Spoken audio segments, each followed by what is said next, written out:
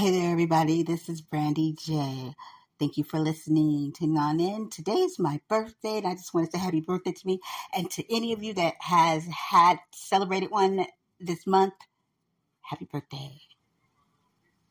So much has happened and is going on. So much to still be grateful for, and so many things to prepare for, right? And my message today is when we want the vision that we know we should have and we should see in this world, then we have to be the ones to make that change and put a foot forward, right? And we want to install that in our youth so they can do better, way better than we have ever seen before. And if we're not willing to, and we're going to keep passing down the same garb after decades after generation after generation after generation, insanity is what that is. It's insanity, guys.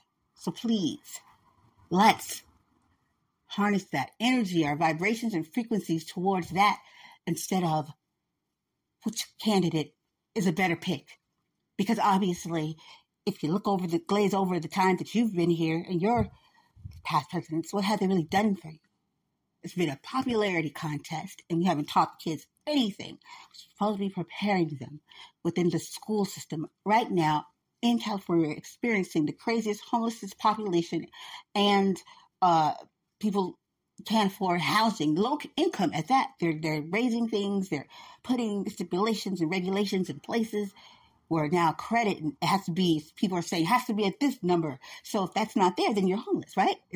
Why is it always a failing system? Where's the pickup? Where's the help? Pick yourself up by the bootstraps? No. How about you do your job, public servants, and make sure that things are accessible so people can get to them, right? It's not always about someone doing so bad. You got to get yourself up. Because that ain't working, and anyone can lose, right? For so many different reasons. So please.